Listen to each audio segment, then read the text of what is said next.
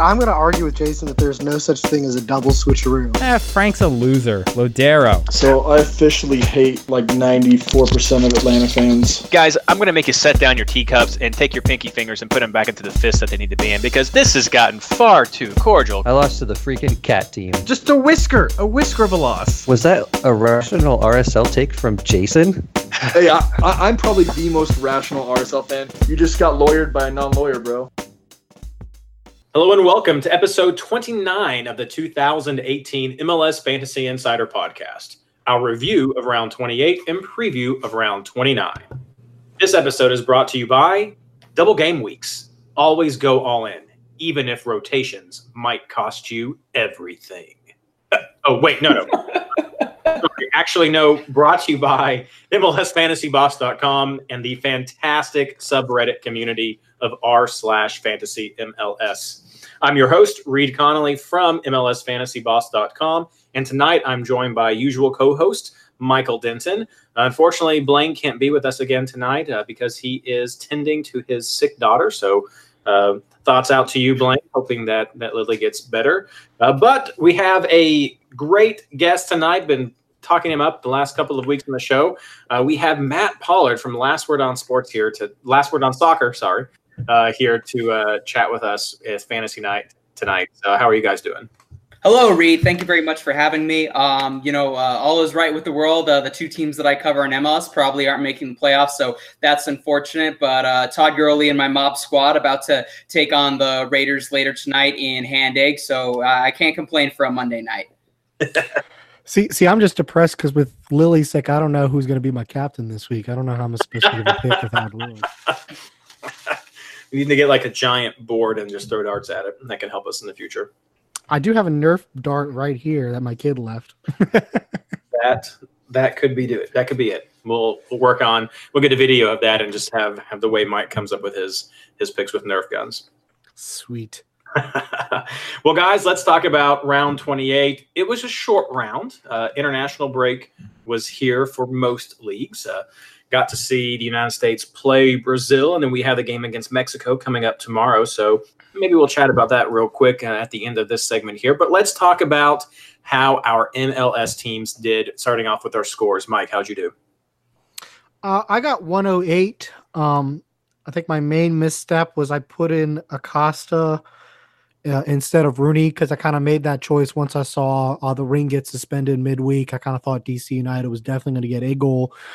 Thought that with the midfield of New York City being in some dire straits, that Acosta would have more success than Rooney, and then Nemeth, against Orlando would still be a good pick. Obviously, that didn't work out. Other than the New York City players being generally disappointing, I did okay. I had Blanco, who got 14, Valeri, Valentin, Zusi, pretty much there was a whole lot of opportunities for success this week. So 108 was okay, but I did lose my head-to-head.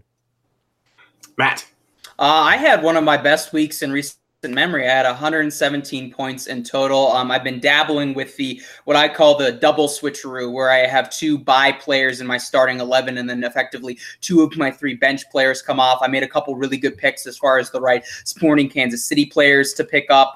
Got some really good hype on Twitter about Anthony Fontas, so I moved him to the bench. Sebastian Blanco got me 14 points. A little bit disappointed with just how NYCFC did, given that I had both Sean Johnson and Ben Sweat, and neither of them were able to get a clean sheet in any of the two games they played on. But Maxi Morales is my captain, 24 points, can't really complain, and David Villa. So I'll take my 115 points, and I believe I now have 5 wins in our league, which is much better than where I was last season, or at least I guess the Apertura in the Clausura. I'm pushing for. Do we have Champions League in the MLS Fantasy Boss head-to-head league, Reed? We don't have a Champions League. No, we just had the playoff near the end. But with this new system, maybe we'll have to get that worked out in the coming seasons. Okay, what's the last playoff spot in the league then? I think it takes the top 8, if I remember correctly. Okay, let me pull up the standings. Then I am in 5th, so I'm pushing for that home wild card game right now. Then. There we go. Yeah, it's 8 or 10, but I want to say 8 for some reason off the top of my head. I may have been eliminated. I've had such a rough game. I'm 14th. Yeesh. Hey, it's okay. It's okay. 115, that's pretty good. I got 112, so we're all right there in that same general area. I think anyone who scored, I actually went up one rank. Last week I was 105 overall. This week I was 104 overall. So I think anyone who scored in those low to I guess the low to mid teens, you likely saw a small increase or maybe stayed about the same. I saw some scores up there in the 120 range as well. So if you hit in that mark, then you should have seen some gains in your overall score or overall ranking, of course, depending on where you are in the overall standings right now. I did not get any DC United players. I dabbled with that back and forth. I was really trying to work Acosta in for a while, ended up not doing it. So I had a good result from my defense. So I was pretty pleased with that, with Zusi and Villafana and Valentine right there. I put Johnson on the bench thinking about maybe doing a switcheroo or keeperoo with that. And then when I saw the Sporting Kansas City lineup with Nemeth starting in the front, I swapped him in and made another change to get Blanco in instead on my bench and did not go with a keeper. And I'm okay with that. I got the 14 points for Blanco. Nemeth and Dwyer, who I brought in as well, did not do much for me in offense right there. 3 points there on the bench. I got one of those guys to come in. I also did that double switcheroo, Matt, that you're talking about. And this was not a great week to, I think, demonstrate the other great advantage of a double switcheroo. If you have those bench players playing early enough, you also have the option to swap out one of your bye players to bring in another guy who has another shot at a better score than even your bench. So depending on how you min-max those double switcheroos, it can be really powerful in a bigger game week like we have this week for round 29. But like I had Morales as my captain, Valeri, so had a good overall showing, 112 points, helped me in my head-to-heads. And it was a pretty good round, even though it was pretty short. There were still some things to talk about. Mike, you may do a bulk of the talking right now because I got to talk about York City FC first. They were the only double game week team that we had. We saw their first home loss of the season and then very nearly their second home loss of the season. It was a rough week for your Pigeons right there. And I want you to give a quick insight if people should be worried about that as we're wrapping up this season, because I was listening to Extra Time Radio and they talked about how with the new coach, it seems like they've been more focused on some of the errors they were making under the old system. And by focusing on their errors, they haven't been able to just play their game and be successful. I don't know if I would quite agree with that. I mean, I think that you have a few things going on. One, Dome has tried to make New York City more like Pep. And that means that the fullbacks sometimes cut in. And I think that hasn't really worked out as well as when they were playing under Vieira, where they pretty much stayed much wider. And you allow your front wingers to stay in. I think the way Vieira had it was a lot better. I also think he's been pushing Ring up way super high, and I don't think a Forey can handle that. And so you keep having these great breaks come the other way. I mean, New York City put up a lot of shots, but New England could have won that game 3-0. They had a lot of really good chances on the break. And then the final thing is that Dome has brought in two guys, and both of those guys have been terrible. I have no idea why he was signed to an MLS contract. And Castellanos, Tati, the best thing I can say for him is he's not ready for MLS yet. The fact that he started twice over Lewis is abominable. I mean, it's almost having him start over Lewis twice with this week with no Medina, no Berget. It's almost a fireable offense. I mean, I don't know what else that kid can do to show you and what else Tati can do to show you that he's not ready. But most of all, they just don't look like they're on the same page. I watched the New England game. I didn't get to see the DC game. It just looked ugly. It was the worst game I've seen New York City play since the Red Wedding. It was that bad. I was that angry and disappointed after that game. I think New York City is done as far as a Shield contender. They're done as far as an MLS contender, unless Dome has the humility to say, I'm done with experimenting this year. I'm going to go back to what works. Because right now, what he's done since he came there, it's not working, and it hasn't been good. New York City hasn't been good since he took over, and he either needs to realize he's not going to be able to run his system until he gets replacements for Ofori and some of the other guys to run his way. And if he doesn't want to do that, then this is a wasted year, and we'll go on to next year. So you're also saying play your kids, but not those kids, right? I mean, the good thing is that Sands looked good.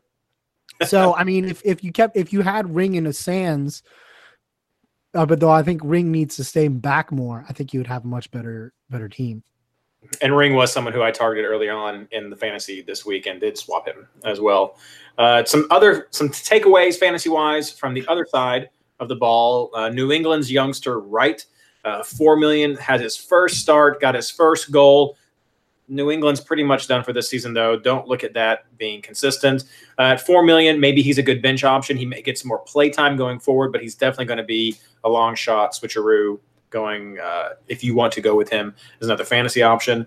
And then, of course, the DC game. That one was just hard fought, back and forth both ways, both teams really going at it.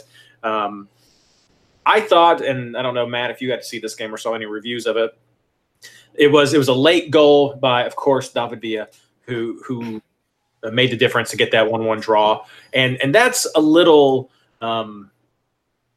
I like that. It's a little bolstering to my spirits of what a DC defense could be. A lot of that's now that Hamid is back. They've got Rimbaum healthy as well. But a little bit of solidifying of the DC defense. I don't think that will help much wrapping up this fantasy season, but maybe for next year they could be a decent source, especially early on, of some defense. But did you get a chance to watch that game? I saw it in parts and bits. I was running some errands, and then also watching a little bit of college football before the Rapids game on the night. I thought DC was the better team, to be honest, Reed, in terms of how they handled things. They looked a lot fresher. Granted, New York City did have, a very trying game on the midweek, and I know there was a lot of concern, at least from what I saw on Twitter, about how would Wayne Rooney handle, being on that postage stand of a baseball pitch at Yankee Stadium. And yeah, it was smaller and the ball was moving a little bit further. That also meant that there was less space that he had to run just because the pitch by definition was a little bit smaller. So and he's still able to, it's still wide enough to where there are going to be those gaps to where he was able to float and do things. And obviously the rest of that DC team was very, very familiar with playing at that venue. Ben Olsen has been DC United's head coach as long as New York City FC has existed in MLS. So I thought they managed it pretty darn well. Not the greatest offensive performance, but, you're going up against a good team. You're having one of your few road games through the rest of the season. If David Villa hits it off the post, if Bill Hamid does Bill Hamid things, then, we're talking this week about DC United getting a huge upset win on the road and just continuing their momentum onto the playoffs. That said, getting a draw, all things considered, I think doesn't really hurt them from that standpoint. And I did put in Rooney at the last minute, seeing how NYCFC were changing things up. So I'm not going to complain about the points that he got me for, being a washed up English national team player. I never thought of it that way, where most players are probably like, the New York field, he's probably like, got to run less? Perfect. This is it. My kind of play.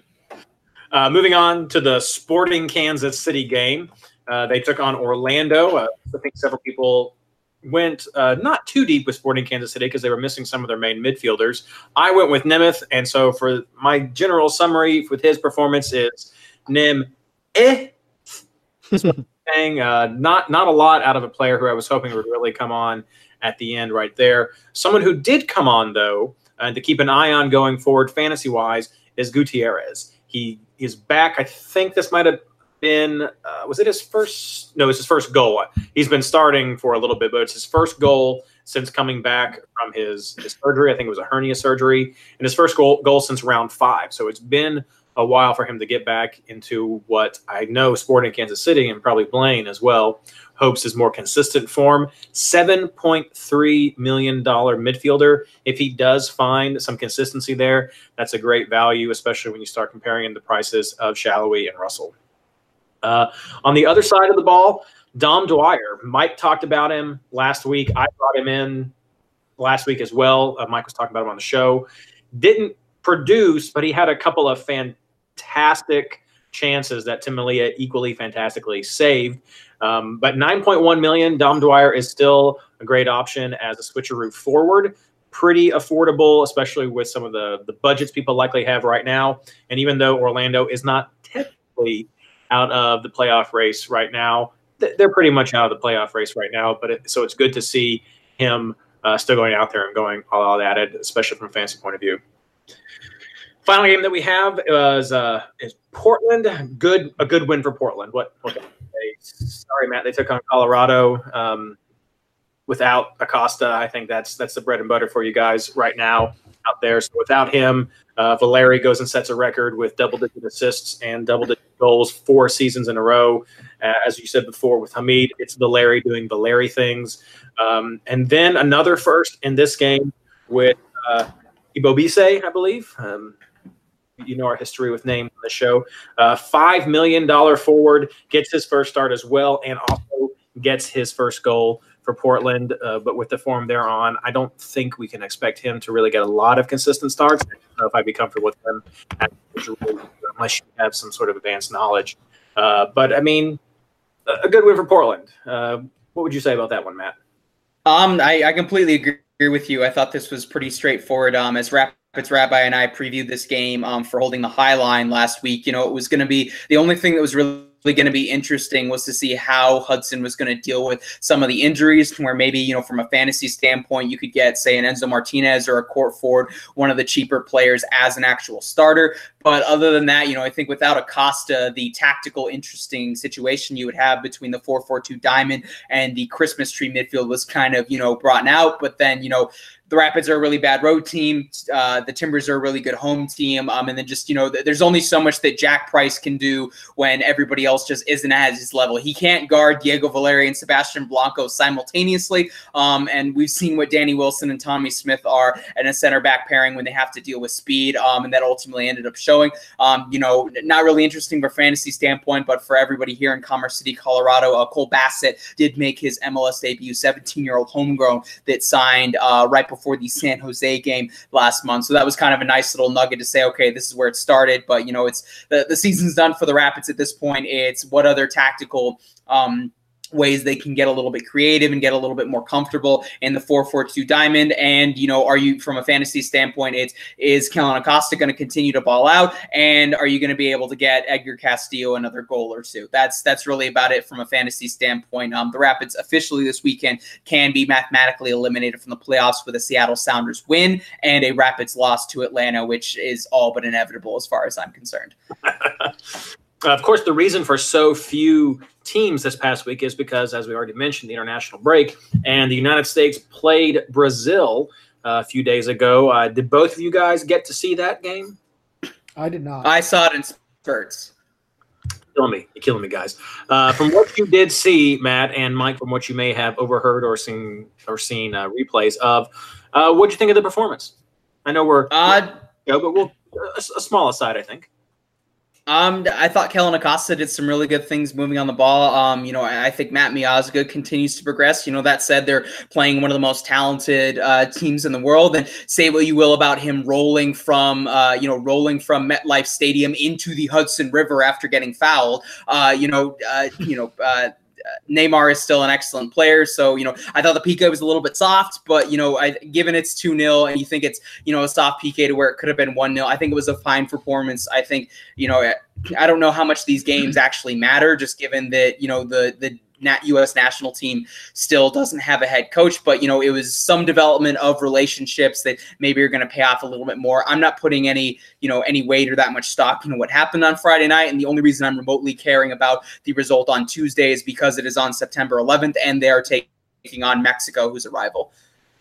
Yeah, I definitely agree with Bobby Warshaw when he talks about what to take away from this game. It's just straight up experience for these young players to get out there and just play with these types of players in that kind of setting. It's just experience to learn what it feels like and learn what it takes. So, without the coach, it's a huge deal right there. I loved Miazga out there. I thought he did fantastic. I also was real impressed with Trapp going around. I thought he had several great moments, and like seeing him on the corner kicks a lot right there. So that was a great performance that I think and a good showing for Greg Berhalter in general with 3 of his players all out there. Zardes coming on late to try to do something, but I really enjoyed the game. My favorite moment, though, was after Neymar had taken a dive, and when he was going up against Yedlin, and there was that up close camera shot of Yedlin talking to the referee, and he's just going, "Did you watch the World Cup? Did you watch the World Cup?" Like, yes. Thank you so much. I love that. Now, I don't know if that was what he really said or if that's just me doing a bad lip reading, but I absolutely love that. And of course, I mean, he did amazing as well, which I think we expect from Yedlin.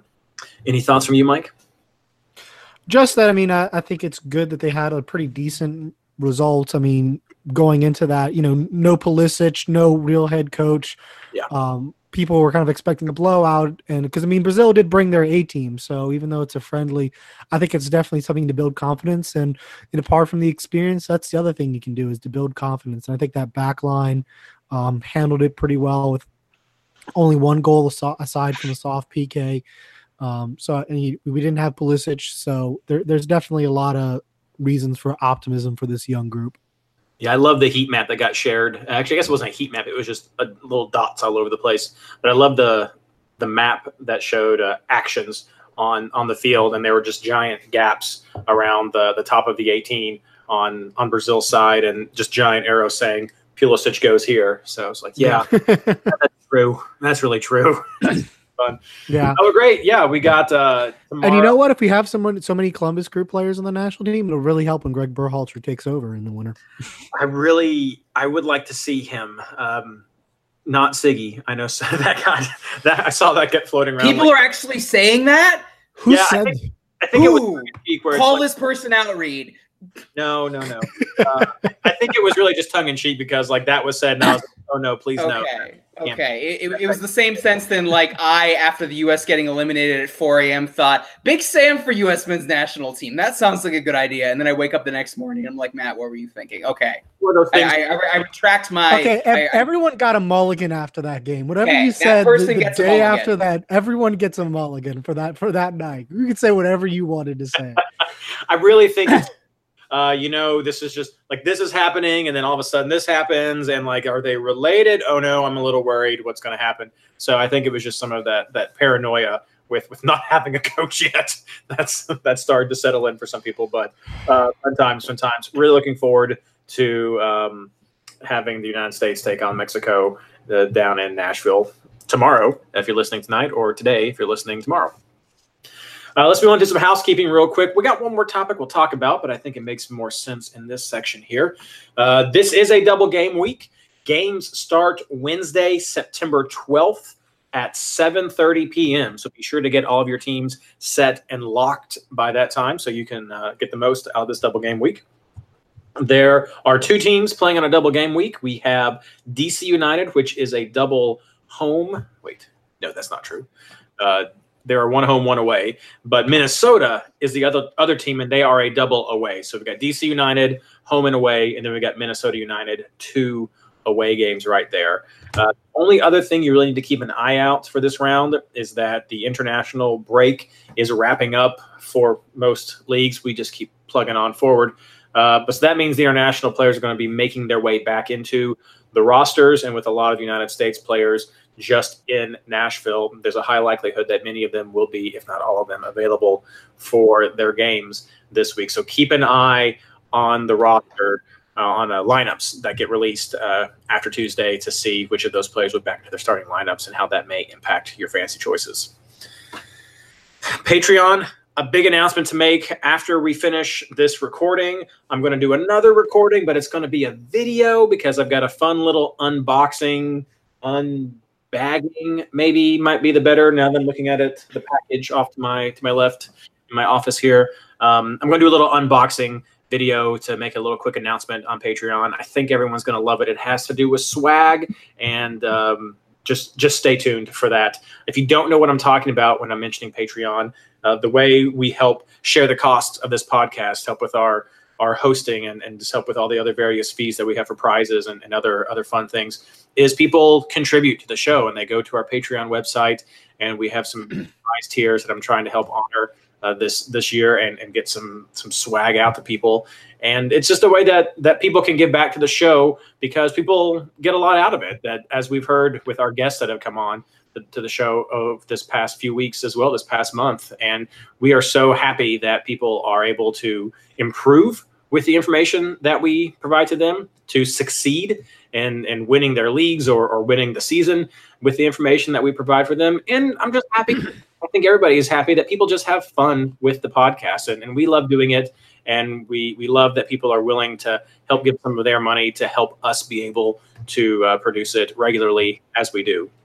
If you want to know more about Patreon, head over to our website, which is patreon.com. That's patreon.com/MLSFI. And now Mike with the injury news. Okay. We talked about players returning from camp. The biggest one for the double game week is, and I think the only one who's returned from U.S. camp, is Paul Arriola. Now, be a little bit careful with him because he is on yellow card warning. So be careful with that for the double game week. Another DC player on yellow card warning is Chris Durkin. He has one game away from getting the good behavior incentive. So he would obviously be someone to be careful about. No one on Minnesota is on yellow card warning. Michael Boxall from Minnesota is suspended for the DC match for yellow card accumulation. Then we have the interesting case of Francisco Calvo. In case you were looking at him, he is suspended for yellow card accumulation for his next game. Now, he was called up to international duty with Costa Rica, but he returned to training this week, but he's picked up a little bit of a hamstring injury. So obviously he's at issue injury-wise, but I also don't know what they're going to do about the suspension since normally when you're on international duty, that game doesn't count, and it was likely going to be pushed back to the RSL game. I don't know what MLS is going to do. Minnesota's been kind of fighting when this suspension can be occurred anyway, so I'm kind of wondering if there's some shenanigans going on here. So I don't really know what's up with Calvo's status, so I'd be very careful. Regardless, he's definitely going to miss half the double game week, and I don't think you want just one game of Francisco Calvo. But if you do, you're weird. Don't do that. If you listen to this podcast, you should know better than that.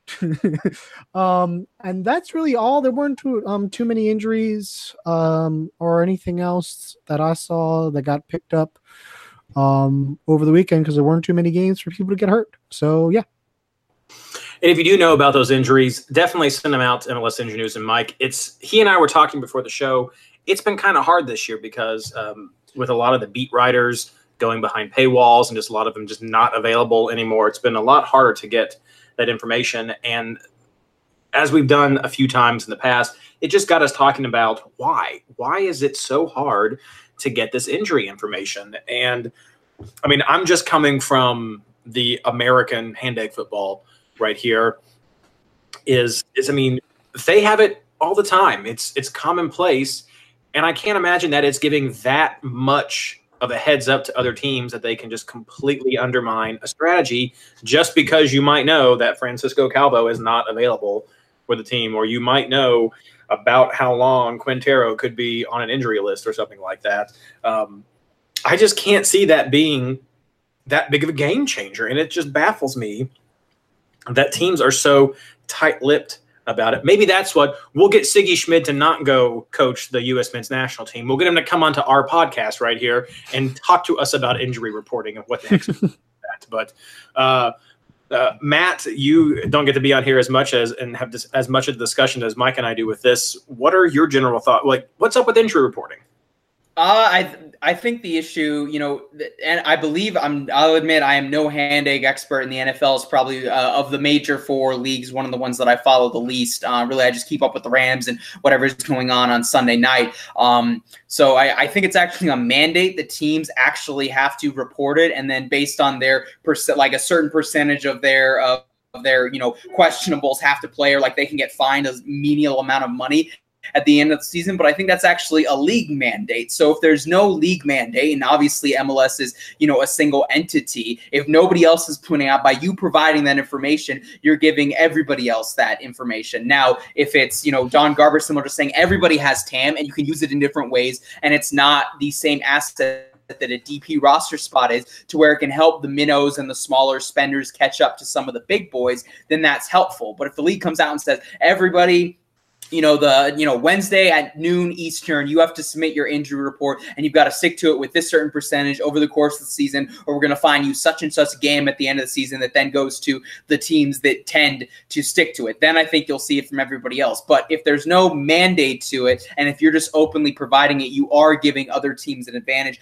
I don't know how significant it is. And, if there's no mandate or anything to actually check on it, the Colorado Rapids in 2016 had Jermaine Jones listed as questionable or day-to-day for essentially 4 months in which he didn't play. So I tend to, even when you do get this information, to not really focus that much on it. I've noticed this a little bit with the Rapids, where there were rumblings about that, particularly with #Eignergate and then a few other players over the course of this season, that now essentially the club comes out and via the Burgundy Wave, the Colorado Rapids SB Nation blog, they actually come out every single Wednesday at noon Mountain Standard Time and report the players that are out, the ones that are questionable, and the ones that previously have had injury issues that are good to go. It's been, at least in the 4 weeks that it's existed, a little bit inconsistent in terms of those, but that gives you at least a sense of the information, as opposed to me having to knock down doors, really pester Anthony Hudson and be asking why Marlon Harrison has a cartilage issue. You say that he's going to be out for 2 to 3 weeks, and then he ends up being out for 2 months. I think the only way that this changes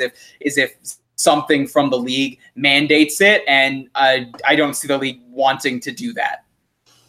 And of course, the conversation Mike and I usually lead into is one of the other catalysts for mandating that seems to be gambling, and that's becoming more and more a reality here in the United States now. And Mike, that's where we were talking about tonight before the show started. Yeah, I mean, there's been a legal decision that allows gambling legalized. You see media outlets are embracing it more. Fox just launched a brand new gambling show today. So clearly it's something that both media and companies are interested in, fans are interested in. It's been a long time driver of, the fandom in the NFL, apart from fantasy itself. And to me, the concern is that if injuries are not reported uniformly, then you have a concern about insider information, and that can affect gambling lines. So obviously, MLS isn't a big gambling concern here, but it's still something to be thinking about as far as legal regulation. It's better for MLS to regulate itself than have Congress come in and do it for them.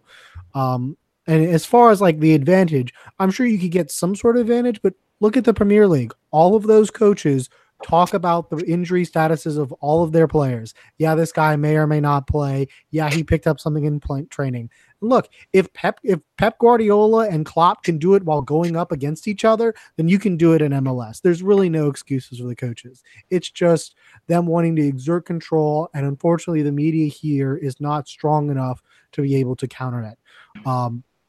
But I mean, it really does hurt MLS as a league. It prevents there from being any kind of content midweek. I mean, I was telling Reed, I don't know how much longer I can do injury news because I haven't been able to keep up with it, because most of the beat writers have gone behind paywalls. Most of them just don't exist. So there's no real pressure on the coaches to put out this injury information so that I can relate it to y'all accurately. But I mean, it's a real big drag for fans who just want to know kind of what's going on with their team, because if they know, oh, hey, there's injuries, that can drive lineup discussions, that can drive content that can keep your league relevant throughout the week. And if it's relevant throughout the week, then you're going to get more fans, more interest, more views, more gear sold, all of that kind of stuff. But once again, MLS shoots itself in the foot. Maybe they're all the coaches. Maybe all the coaches are secretly fantasy managers as well, and they just don't want the other teams to have the insights for their rosters. #no collusion. #Weeby sucks. That's for real. You guys can do that. Weeby sucks. It's not a diss. Well, kind of. He's winless in the season, the spring, the second half. Yes. Yes. In the league. I think he only set his lineup like the second week, the first. I was week going to say he's at least tried to set it a few times. So I mean, does that count? Let's see here. Passing out L's. 0-6 is where Weeby is right now, just slightly ahead of the team that's not setting its lineup anymore. So okay, can we put some of that Patreon money towards an MLS Fantasy Boss League wooden spoon and then send it to Weeby? Get an actual prize. Maybe we should just put the Patreon money to helping Weeby hire an aide or something that can just set his lineup for him. I don't know. Yes, that sounds good. We need to get Weeby an MLS fantasy intern. Love it. I love it. Isn't that what Ben Bear is supposed to be? I don't want to disparage Ben Bear on this podcast and all the good work that he does. That was actually MLS fantasy intern was what I was going to change my name to if I did like really bad in the league this year, but I did not. So like, maybe that's my future. All right. Well, thanks guys for that little bit of conversation. We're going to get into our team by team reviews right now because we got a great double game week coming. Well, not great double game week, but it's a good week coming up. Starting out with our double game week teams first, DC United starts out versus Minnesota and then away to New York Red Bulls. Matt. DC looks really, really good going into this week, Reed. Minnesota United is bad on the road. The DC United is very, very good at home. I tend to, when there are DGWs and there's one in the midweek, I tend to set my lineup after I know that initial roster. So I'll put an asterisk on everything I'm about to say. That a lot of it, how I will go about this week, will depend on who's starting in that DC United game, knowing that they have a really good matchup midweek and not such a good matchup against the New York Red Bulls. DC did get their first ever loss at Audi Field in league play to the Red Bulls. I'm going to say it was the second game. That was when BWP got his 100th goal in league play, ripped off the 99 jersey, and he had the 100 jersey on the back. So I don't know how I feel about that second one. And there is a little bit of roster rotation, but we know that Bill Hamid's probably going to start and play all 180 minutes. We know that they have a decent chance of getting a clean sheet against Minnesota.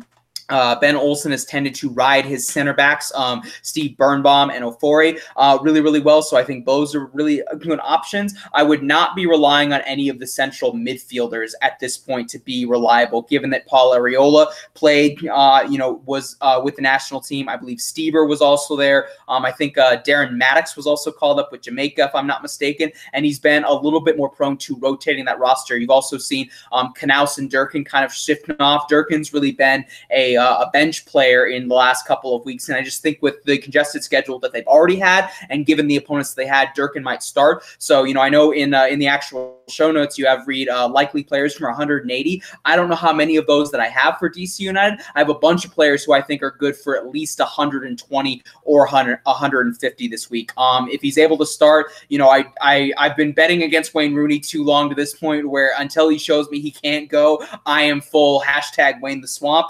And then, of course, Lucho Acosta continues to fall out. So I would totally go with him. And then I don't know that I trust on him. I would trust him to go 180 minutes, but we haven't really seen Vitas crack the lineup. And just given the schedule congestion that they've had, I have a thought that maybe he eventually starts the game. So, if Vitas is going up and you really like the matchup that DC has against Minnesota, I would start Vitas, but I don't know that I'd count on him starting in both of those games. But at this point, just given how all the things going on with DC's roster situation and the rotation they could be going at this point for any defender, if I know that they're starting against Minnesota and they have a good chance for a clean sheet, I'll probably take that regardless of what ends up happening for them for New York. So the only guy that I really have who's a surefire thing for 180 is Hamid, and then maybe Lucho, maybe Wayne Rooney goes 160 and then maybe gets subbed out in those two games or comes on halftime for one of them if they really need him. I'm shook right now with Wayne the Swamp. That's a great fantasy team name. I'm sad. Oh my gosh. Oh, that's great. great. I want to add something to Matt. Wayne, the past two double game weeks that DC United has had, Wayne Rooney has started both times, going 86 minutes in that midweek game and then 90 minutes on the weekend. So obviously the Red Bulls matchup's not a great one, but I think you could probably expect him to start. And even if he doesn't start, I think I might take 20 minutes against Minnesota with an extra game. Yeah, definitely. Well, let's just go right into Minnesota then, Mike. They start out away at DC United and then travel to Real Salt Lake. Well, my fantasy expert opinion, I can say that Minnesota is not good. The big thing, and I probably should have thrown this in the injury report, Quintero is back. He's training. He's expected to be fit and available for both games. I think he's probably a must-have. I saw a lot of discussion in the Discord, MLS Fantasy Boss Discord today about whether or not Quintero is a must-have. In my opinion, he is because of the production he has. I think his lowest output has been 4. More frequently, he's getting scores like 8. We talked about the DC United defense in the top part of the show. I don't think them or RSL have been very good. Remember, Minnesota is coming off a long rest layover, so I do think you're going to see a lot of 180-minute options, except for those guys who are called up. The problem is outside of Quintero, you don't have a whole lot of great options. Obviously, Calvo being out pretty much rules him out. I think the only other interesting person to look at is Ibson.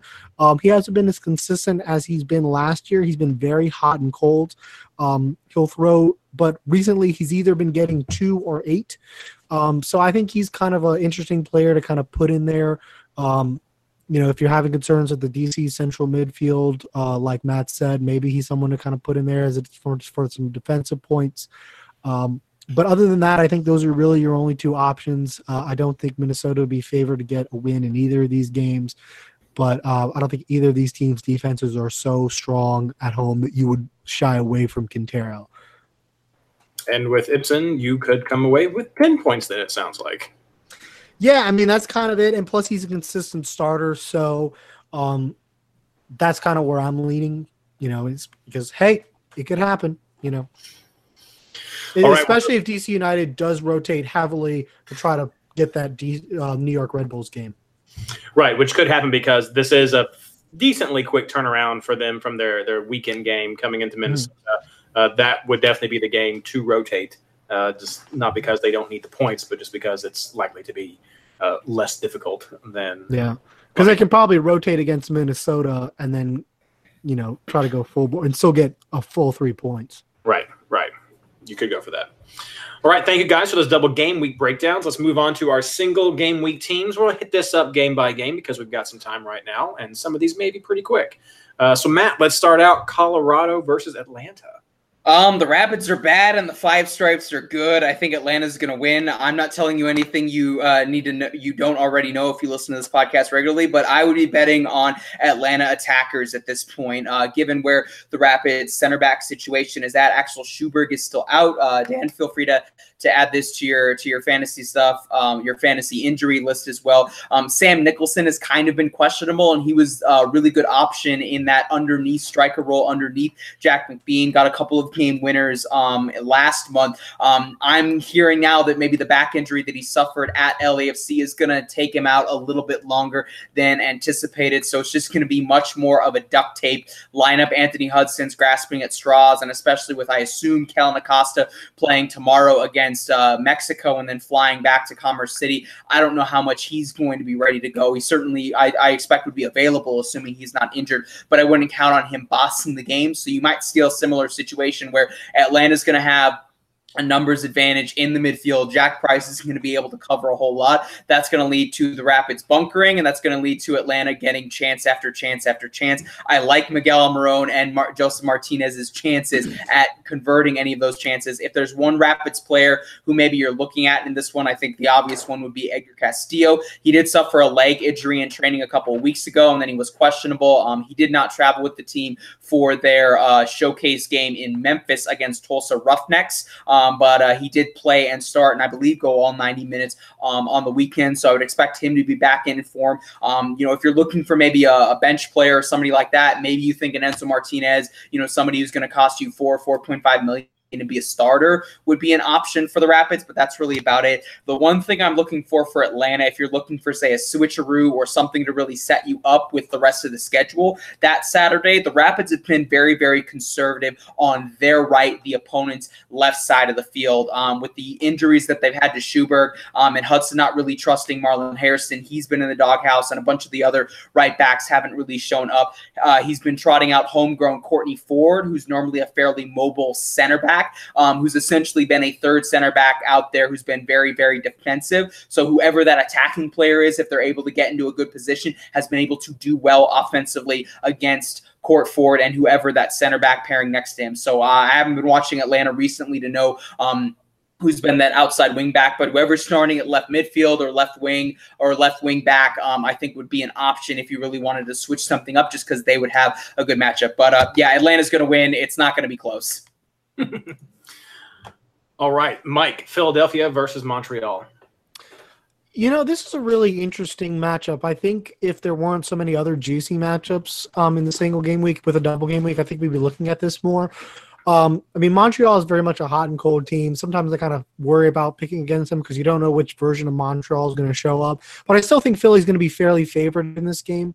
I mean, Piatti's probably your best away player just because you never know what Piatti's going to do.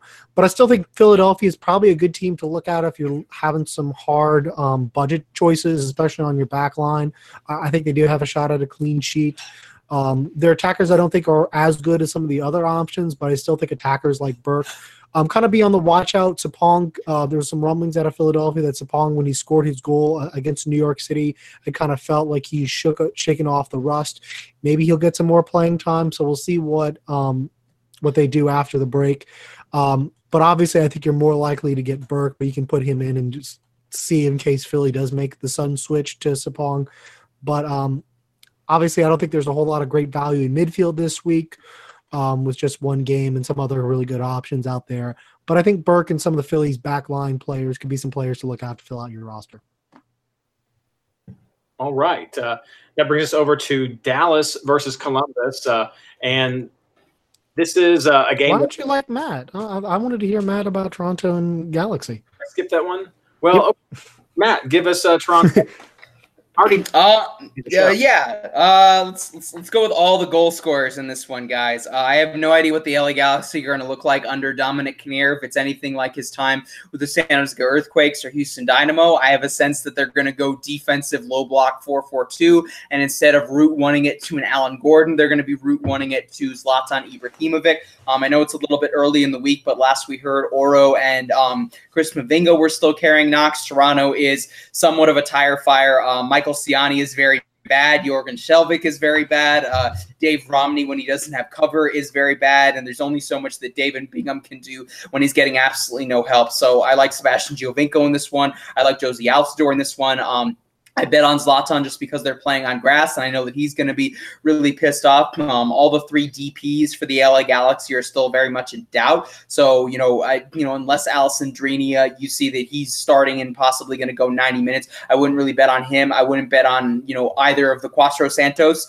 I think it's Zlatan and whichever attacking and midfield options you really like for Toronto. If I'm really picking a score here, I'd probably say 3-2, 3-1 to Toronto. I don't think either team gets a clean sheet, but I don't think the Galaxy are going to win, and it's going to be ugly. Did we say, like, clear in case someone has their head in a rock, that Siggy Schmidt was fired resigned with communal consent or whatever it was that was?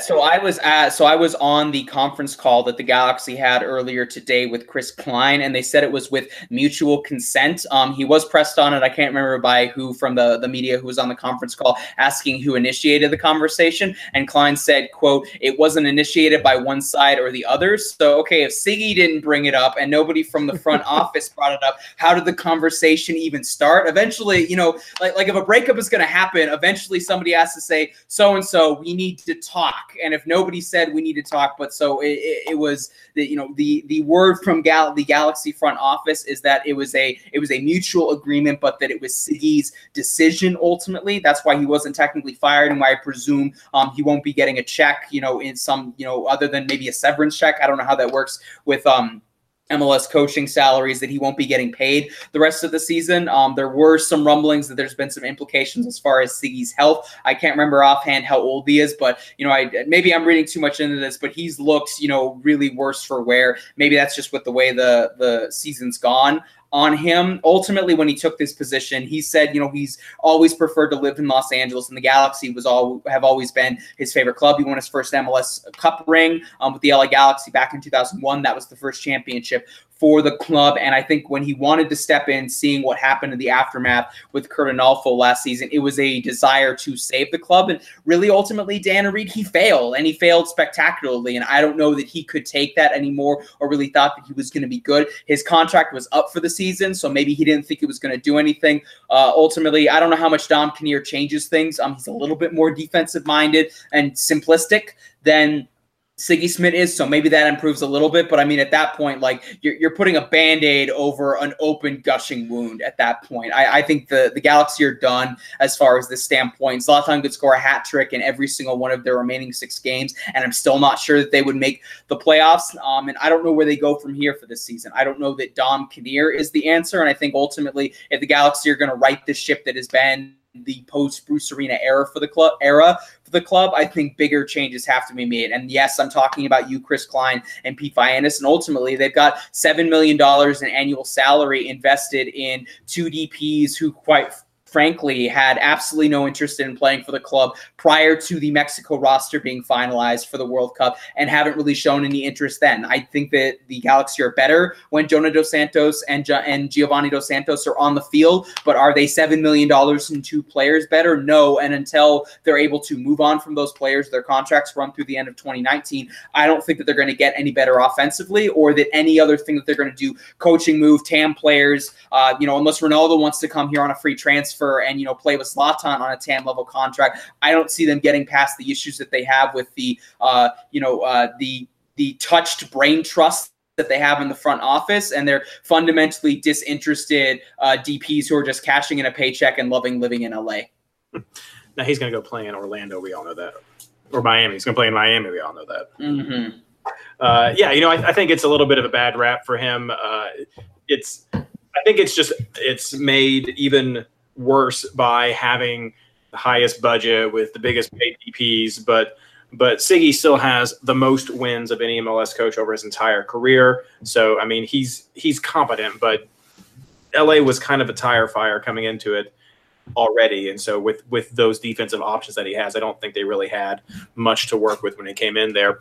But I just want to say that Dom Kinnear coaching Zlatan is like a dream of mine. This is like the best thing ever.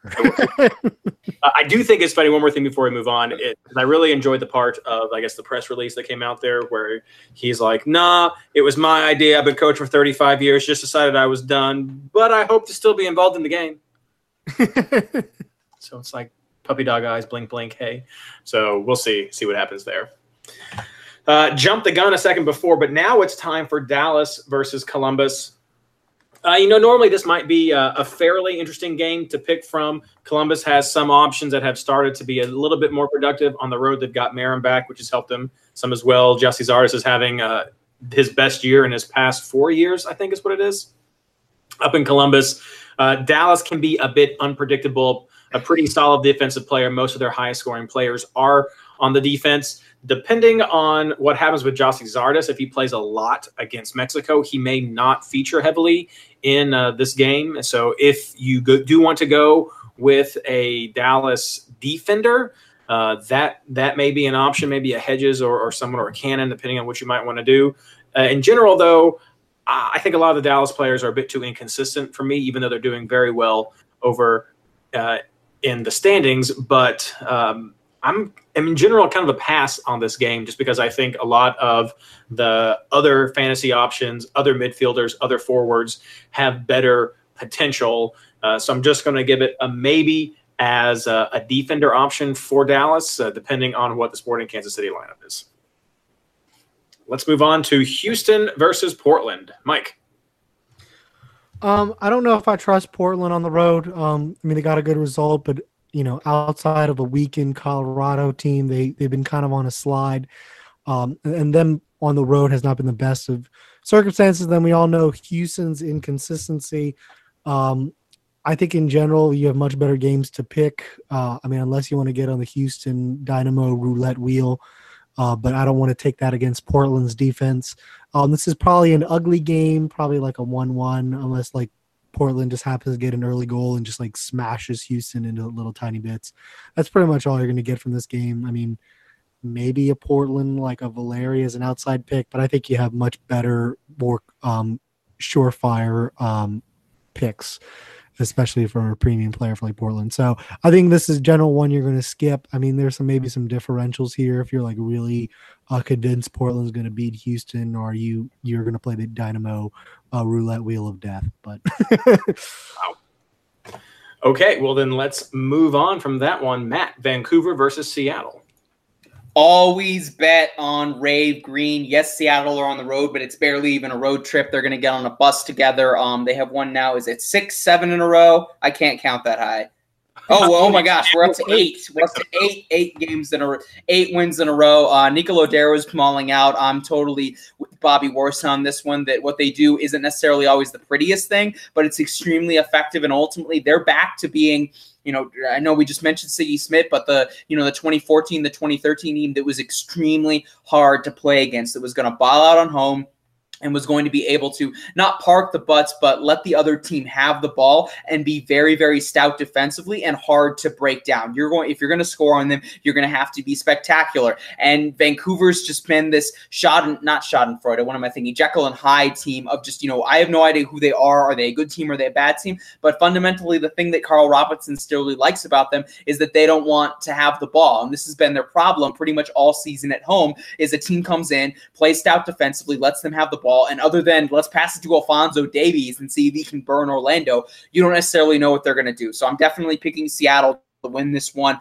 Ozzy Alonso has looked revitalized. If you want a nice defensive midfield option, probably can't go wrong with Nico Lodero, though for $14 million. I think there are some better options in terms of home teams playing against worse teams than Vancouver. If you really like Rui Diaz, I think he would be an option, but ultimately I'm probably going on the defensive side of the ball for the Sounders, just because I like their chances to get a clean sheet. Can't go wrong with Stefan Fry, Chad Marshall, Kinky. He has really impressed me in recent years. I can't remember offhand who's Brad Smith is their new outside back, I believe, who was really, really impressive in Cascadia Cup against Portland a couple weeks ago. If you're really looking for a Vancouver option, I know Kendall Waston has been dangerous on set pieces recently, but marking up against Chad Marshall with Stefan Fry, I don't know that that's a great matchup. I don't know at this point for his output, and given the parts working around him, that Alphonso Davies is worth a $10 million option. So I think there's options for players on both sides of the ball. I'm picking Seattle's defense because I think that's where you're going to get good value. I think there's still good players who could put up points and score goals on offense, Davies, and then a few of the attackers for Seattle. There are just other games and other matchups that I'm probably looking to first before I look over any of those players. Right, Mike, LAFC versus New England. So I really like this matchup. It's one of the few cross-country matchups, the other one being Toronto versus LA Galaxy. Yeah, I was just double-checking that was the only one that we had. As far as the single game weeks, New England obviously had the big win over New York City, and they did it by being very defensive. That's something that they're going to have to do again. But I think with a cross-country trip, I think they'll be much less likely to be successful. I really like LAFC players up and down the field. I think they'd have a really good shot at a clean sheet. Obviously, without Simon, there's a little bit of question there. I'm not really sure who's going to start. I think I have Da Silva, the new signing, in my lineup kind of as a placeholder, just to kind of see who, if he's healthy or not. We haven't heard an injury update on him for a little bit. But I think either Lee Nguyen or Benny Feilhaber are good choices in the midfielder. They're not quite premium prices, so they can help you fill out your budget. Up top, I think Vel is a really interesting choice against New England. So obviously no one from New England I think would be worth it. So I think this could be a 2-0 win for LAFC and a real interesting test to see what they can do now that they've had some time to game plan around Simon being absent. Of course, last time they played, they had both Harvey and Jakovic in their starting lineup, which Harvey is a $6 million player and Jakovic is a $5 million center back right there. So could be some options. Zimmerman and Beitashour are the other players who round out that lineup. Much more expensive right there, 8.2. Zimmerman's only 6.8, so a little bit more affordable depending on your budget right there, but definitely some budget options for LAFC. And Silva's 5.7, so he's a little bit cheaper, but obviously the question is whether or not he plays. Right. He has that little injury icon still, as we Mike just mentioned. So keep an eye on that roster. It's an easy switch. It's an easy switch right there. Could help you with some money. Moving on, Sporting Kansas City is traveling to play San Jose this week. San Jose is mathematically out of the running for the playoffs, and Sporting Kansas City is fighting for number 1 in the West. So a lot riding on this game, at least for Sporting Kansas City. When teams tend to be out, they tend to start letting some of the kids play, or at least fooling around with some things. That could happen to San Jose, even if it's at home. I don't like San Jose. I know I'm going to say it this week because I didn't say it last week, and I guess it's always worth mentioning. You could go with Vaco. I guess you could. If you really, really wanted a Sporting Kansas City player, or a San Jose player, but I think there are far better options, especially on a non-double game week for San Jose, that would knock him very low on your list of potential players right there. For Sporting Kansas City, if you're going to go with an away team, a decent option, especially if there's some rotation against San Jose, you're looking at the usual suspects right there with Gutierrez and with Shallowy and with Russell and just their main lineup right there. Depending on who's there, it could come from a lot of different options, and that may be frustrating for a fantasy player, especially for an away game. So it may not be really worth going all in with a team like that. So a Sporting Kansas City player might be more of a bench switcheroo option if you want to go with that, depending on the lineup that San Jose rolls out. So switcheroo, not a game I'm leaning heavily for my fantasy options. And I feel like San Jose doesn't have a player kids movement, and it has a player Wando movement. Player Wando, pretty much. Try to help them out. Chicago versus Orlando, Matt. I don't really like either of these teams. They're both pretty bad. Chicago Fire did finally stop the bleeding to a certain extent. They had a 8-game losing streak, and then they got a draw against Columbus on that Thursday during MLS rivalry week before they headed to Germany to get shellacked in I don't know if we kind of call it a testimonial game since he's technically not retired, but Bastian Schweinsteiger getting to return to Germany to play 45 minutes with the Fire and then 45 minutes with Bayern Munich. I want to say it was 5-0 to Bayern with Basti getting a goal for his old club. So, they're a little bit better on that front. Orlando City is continuing to set records for, losses in X number of games. So I don't really like either of these teams. If it was mathematically possible for me to say both teams were going to lose this game, I would probably pick that. Yoshi Otun is out. He's up with the national team, so I don't know whether or not he'd be available. Both of these defenses are bad, and they do have proven attackers in MLS play. So, similar to the Cascadia game that I talked about a couple minutes ago, I'd probably like Dwyer's chances to get a goal in this one. And then, Nemanja Nikolic maybe if you're looking for somebody a little bit more consistent. Bastian Schweinsteiger, regardless of where he's been playing on the pitch or how good the rest of his team's been, he's been consistently a 4 to 7 point guy. I don't know if that makes sense for $8.9 million. Alexander Gatai is finally healthy, and he's only $8 million. So if you're looking at, say a slightly risky switcheroo option and you've got a little bit of room on your budget, maybe you stash Gatai on the bench. But really, I don't know that I trust anybody in this roster. I think Nikolic and Dwyer could easily both score, but just given how both of these teams are on their run of form and how much of a mess I think this game is going to be in general, they're just for a $9.3 million for Nemanja Nikolic and $8.9 million for Dom Dwyer. They're just other forwards that I would be looking at this point. So I think there's a couple semi-okay bench options for this one, but that's about it. I wouldn't pay too much attention to this game, and I honestly wouldn't watch this game if you're not a Chicago Fire or an Orlando City fan, or maybe you're a masochist. I don't know. All right, guys. Thank you so much for those game reviews. Now let's move on to our player picks, starting out with keeper. Mike. I think it has to be Hamid this week. Matt. Retweet favorite. Bill Hamid. Defenders, Matt.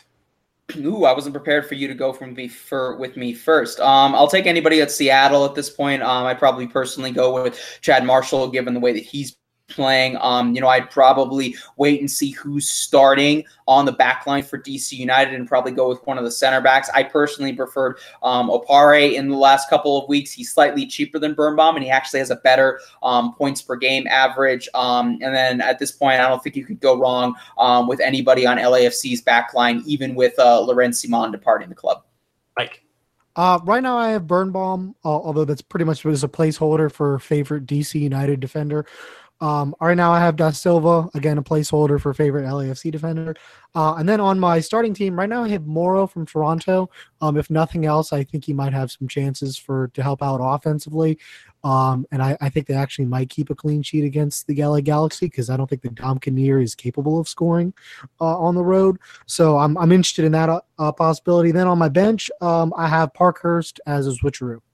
So I'm pretty much targeting all of Matt's teams for clean sheets. Just it sounded like it. Matt, I hate your teams. I mean, you could have thrown in a Real Salt Lake player, I guess, there for good luck to hope that they wouldn't do much against Minnesota, but okay. Midfielders, Mike. Let's see. I have Lucho Acosta. I do have Ibsen right now. I'm sort of on the fence about that, but I'm keeping him in right now. I may switch him into an Otto situation, kind of see how he does in that first game. And then I have Albert Rusnak. Rusnak's usually pretty good at home, and against a tired Minnesota team, I really like that possibility. And then right now I have Benny Feilhaber on the bench. Can't go wrong with Lucho Acosta on this one.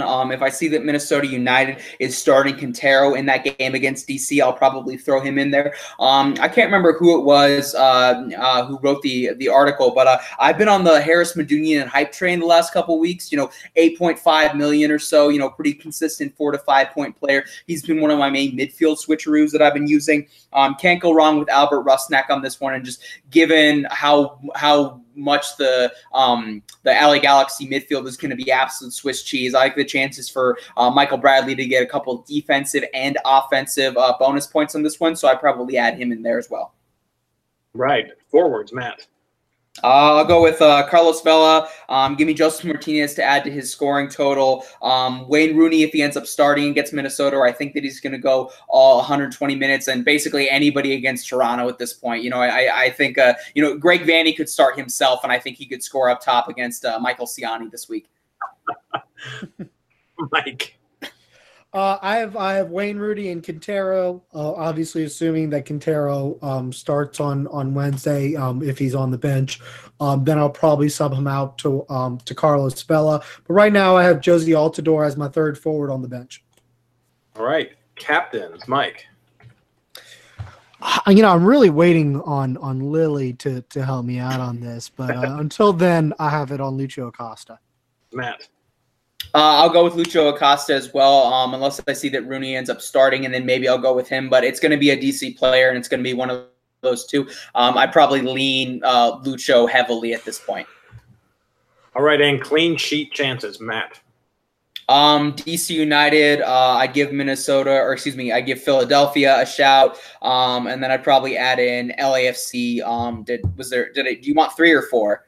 However many you want.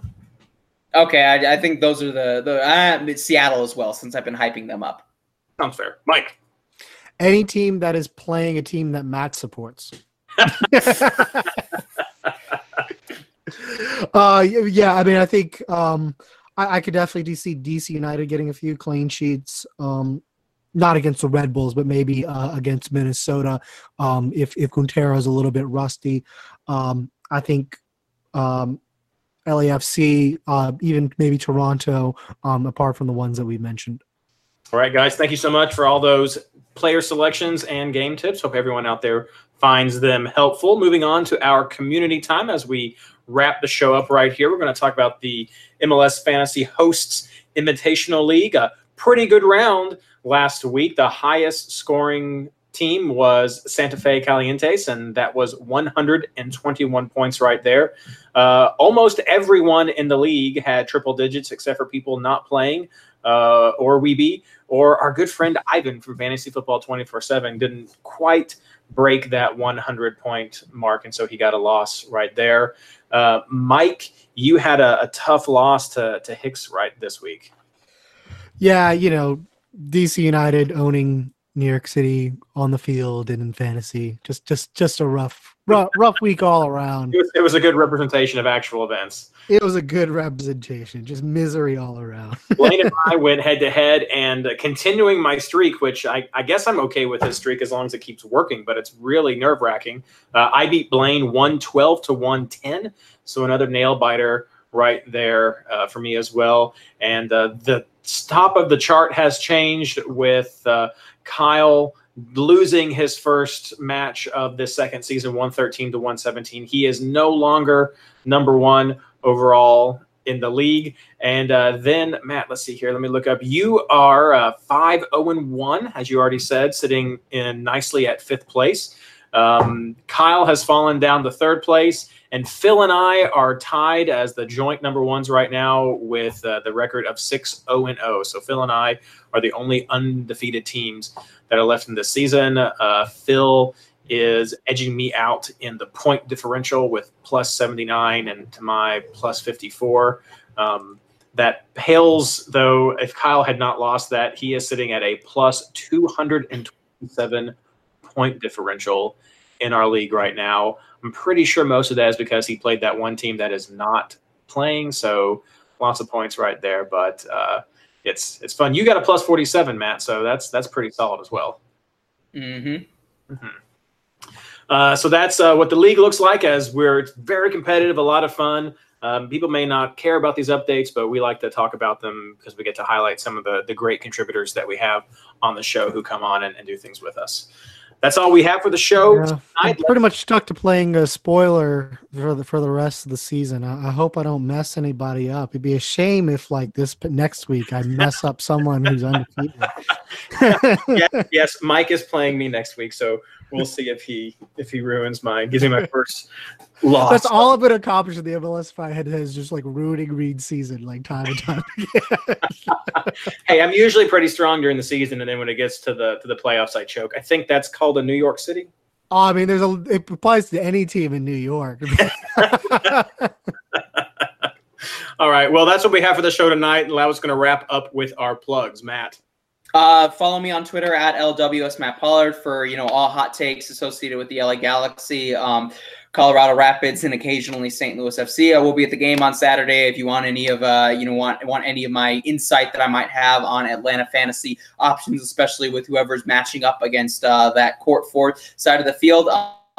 Reed, I assume this will be out sometime before Wednesday. So since we're recording this on September 10th. Huge shout out to all of our men and women in service, past and present, for everything you do to protect us against terrorism and threats in general. All threats to our democracy, foreign and domestic, allowing us to sleep easy at night and do things like record a podcast about an MLS fantasy league. And then thank you also to our first responders for everything that you do. I know there's a lot of craziness going on in the country right now with political ideologies and arguments over certain athletic apparel brands and their own political ideologies, but I always look at September 11th, the events from that, as the reaction from America and how we handled and came together in spite of the evil that is still capable in this world, rather than the evil that exists. And I think there is still a lot of good in this country, and if we focus on that, we can find some common ground despite our differences.